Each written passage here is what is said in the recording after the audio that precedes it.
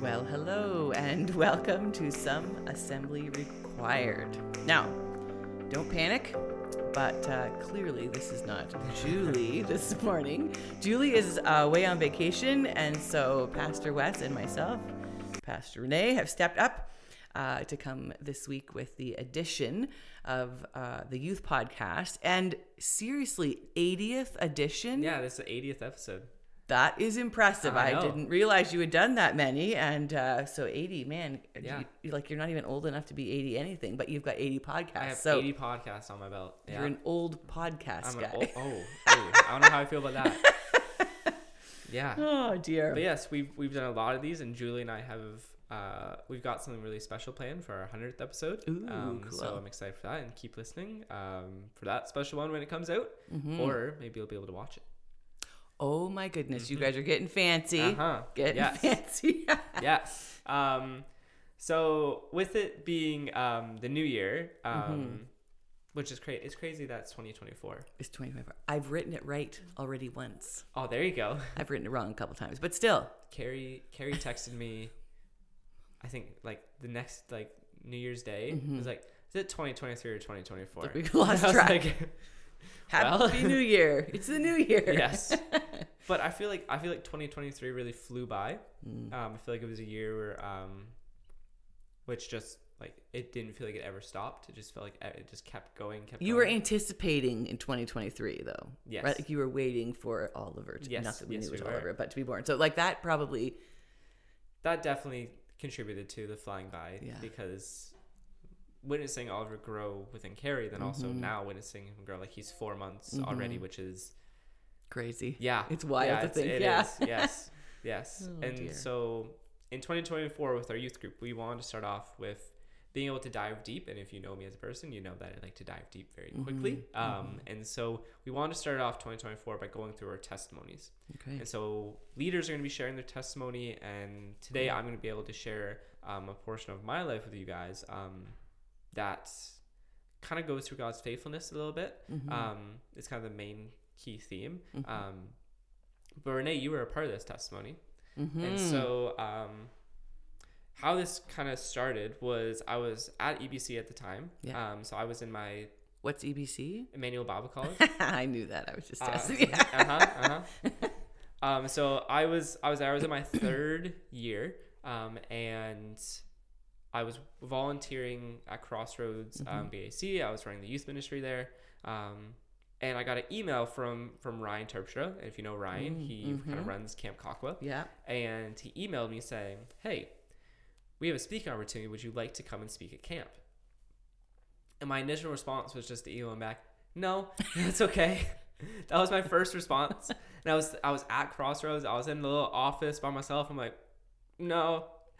And I said... Like nervousness or just like... Yeah. Just nervousness and anxiety, being like, I can't do that. And I didn't answer right away. And so I went and I talked to it with Carrie, and she's like, you need to do this. Don't even, like, just stop. You need to do this. And so I said, fine. And I emailed Ryan back and said, yeah, I would love to be able to do this. Ryan now knows the truth. Yes, he does. I told him this. And so I was really nervous because I have never done something like this before. Like the youth size that I was working with at Crossroads, we had about 10 youth max on a weekly basis. Yeah. And so to jump from that kind of youth size to then being a part of a full week of youth ministry, camp ministry, with, I don't remember how many kids were here. Like a message every day, every morning. Message every day, interacting with all the youth. Like it just felt like there was a lot. And so I was nervous for it. But Carrie really encouraged me through that time. She really got me to come here. Yeah. And I thought at first when Ryan asked me, we were going up to Camp Kakwa. Oh, right, because this was COVID time. This was COVID times. Yep. But he's like, no, we're going to a place called Wainfleet. Never heard of Wainfleet before. I was like, where where the heck is that? Out in the middle of nowhere. And so I looked, and Carrie's like, we already said yes to this. And so Carrie then said, what am I meant to do in the middle of nowhere? There's a Wainfleet. I don't even know what that is. And so it was hilarious. So we stayed in, while we were driving down here, and people in Wainfleet, don't harp me on this too much, but we were driving down here and we drove through Dunnville. I'm like, oh, this is so nice. It's so cute. It is a lovely town. Dunnville gets a bad rap. It does get a bad rap. It's a but lovely town. Yes. And so, but I mean, some people in Wainfleet have told me the greatest thing about Dunnville is the road that leads. Is the road to Wainfleet. I know, but maybe we're a little high on ourselves or something. Maybe. I mean, I'm from Wainfleet now, so I don't know how I want to say that. But yeah, so we were driving through Dunnville. I'm like, oh, this is really nice. So where we were staying was right in Lowbanks. Right. And so while we were staying there, I remember like the first and second day, I introduced this question and answer box. Yeah. And on the third day, I took the question and answer box home every day, just read it, prepare anything for the final day, which was going through all of them. And on the third day, the second day when I went back to where we were staying, one of the Q&A questions was, would you be our next youth pastor? I laughed at this and I said, oh, that's hilarious. And I had to show you because me and you have worked together previously for BNC retreats. Yeah. And I showed you that. And I was like, isn't that hilarious? And you went, well, actually, we do have the position open. I was like, oh, that's really interesting. And my initial response was, I thought of a friend first. And I said, would you actually mind sending me the job description? I wouldn't mind sending it to a friend that I know. And then as I was reading the job description and kind of going through it and messaging my friend who he was already in another spot, I went back to where we were staying and I looked at Carrie and I said, so Renee told me about this job here at Wainfleet and this is a job description, this is everything. And we read it over. Carrie said, this is probably the best opportunity you've ever gotten and something that we really need to think about. And it was crazy because, when you're like, we can't do that. Like, there's no way that could actually happen. There's no way that we could actually. You're sure that'll never happen? Oh, yeah, that's for somebody else. Yeah, it wouldn't happen. Well, that week of camp speaking finished up, and it was an amazing week. Just being able to connect with a lot of students. And a lot of the students are in our youth group. I remember, at camp. Like, Jack Brownlee was in grade 8. During that time. Yeah. Which is Jack and Jackson and Cameron and Ryder. Cameron Richardson, who ended up getting baptized because of stuff that happened at that camp ministry time. And so I got to tell you this though too, like Tessa, our daughter Tessa was working for camp that summer. And she came to me partway through the week and she's like, Mom, like what about Wes? Like you guys should hire Wes. And I like you were in school, so I at first I didn't. I was like, oh yeah, but he's in school and blah blah. And then Sierra, I don't know, was she in camp? Was she? I don't know. She was helping out. The two of them were just like, oh my word, Mom, you guys need to talk to Wes. Like you guys need to hire Wes. I'm like, well, he has to apply. Like he has to want to come. Like we can't just like make him come here. Like, so that is happening in the midst of you and I's conversation, even too. Yeah. And I'm thinking, man, like I'm thinking about God's faithfulness in the midst of you reflecting on this. Yeah. Okay, carry on. Sorry, I interrupted you. Yeah. And so it was probably like 2 weeks after camp I applied for the job, just because I couldn't stop thinking about it. I talked with Melissa Richard, who was the pastor at Crossroads, about it, an opportunity, and just keeping talking with Carrie and family.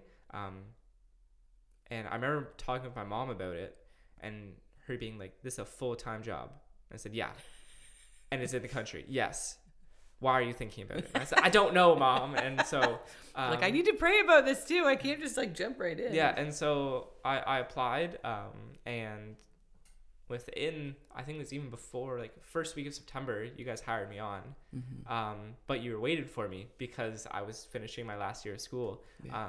But the reason I'm telling that, the reason I'm telling this part of my life is because before any of that, I was in a really not great spot. Because I was in my third year of college, and I was looking around, and I was only able to have a volunteer position at Crossroads. They told me I wouldn't be able to have a paid position just because of budgeting and other things. Absolutely. Yeah. And so I kind of looked around and I said, "There's nowhere really for me to actually be able to get a youth pastor full time." And I really didn't want to do bivocational because I knew myself, like I've had spots where I've had jobs at the same time, and I drain myself. It's too much for me. And Carrie knew that as well. And so we were looking around. I'm thinking, God, was this even the right calling for me? Was this really where I'm meant to be? Like, God, I don't know what's gonna happen with my life. Am I just gonna get a part-time job? Like, what's gonna happen? And I was really unsure, and I really started to question God and my relationship with God. I'm like, God, if you've led me to this spot, and going through the things I went through at Bible college, through some of the stuff at Heritage, Right. and kind of being bullied by some of the people there, and then leaving, and then COVID, and all of this, I said, God, really, what's going on? And did you doubt that all of those pieces could be God's plan? Even like when Ryan calls and you come here and we're just like, hey, any chance you'd think about this job? Like, did you doubt, even though you were like, okay, Lord, like, what's supposed to happen next? Am I supposed to have a job? At the same time, you're like, well, this can't really be happening. Or did you think, wow, this is an answer to prayer right away? At first, it was, this is crazy. No way this is happening. Right. And after I applied, I'm like, it kind of sunk in a little bit. Like, this could be a real answer to prayer of everything we've been kind of wanting. And I had someone actually send me a Bible verse. It was, what's his name? It's an older gentleman from Crossroads. His name's John. But he was a pastor a long time. He's 90. Oh, wow. He's in his late 90s now. But he was kind of a mentor for me at Crossroads, just because of his whole life. Absolutely. And, he sent me Isaiah 25 verse 1, which says, Lord, you are my God. I will exalt you and praise your name. For in perfect faithfulness, you have done wonderful things planned long ago. And I remember reading that and thinking, for all my doubt and all these things, God was sitting right beside me like, you just gotta hold on just a little bit longer. And it really made an impact, and it really made a difference. So through that time, in that last year of college, and coming here, anticipation was really building for us, for Carrie and I. It was for us too. Like, hurry up and graduate so you can get over here. We kept coming down for Sunday mornings too, and so we really tried to meet some of the people and get engaged. But that anticipation and that longing to be able to come, and some of the things Carrie and I went through, from just some mental health things or other things going on there. But the thing is, and Carrie and I will both say this, God provided a lot for us and really has blessed us that we were able to be here. And we both know, and we've both admitted this, if we were still in Cambridge, still living in the city, we highly doubt that we would actually have Oliver right now.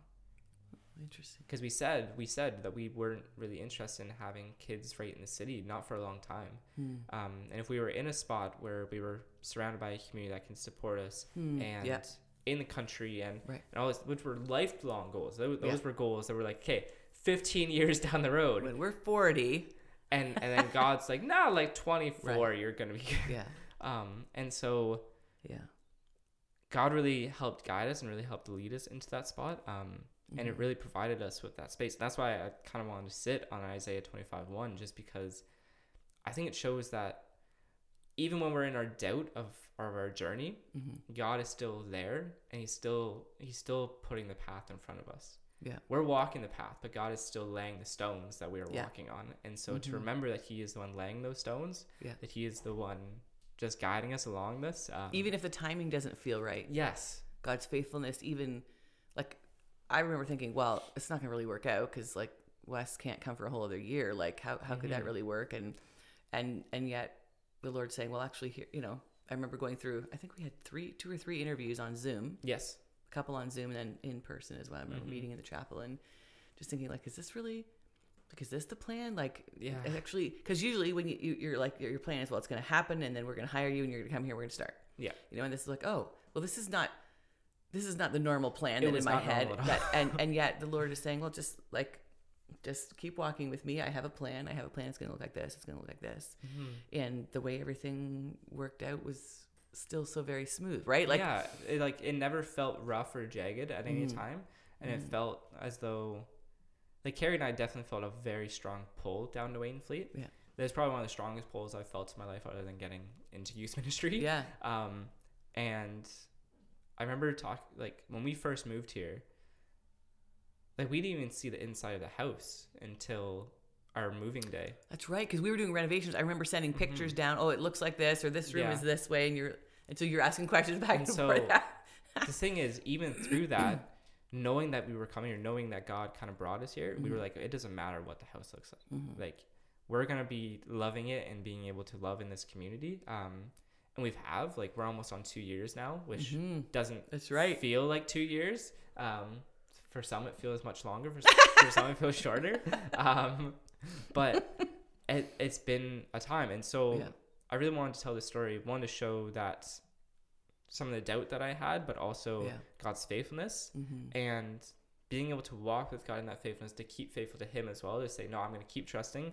Even though this is happening. Yes, I will question, and I will be like a little wary, like, God, what's happening? But to know that God is still walking beside us and along with us.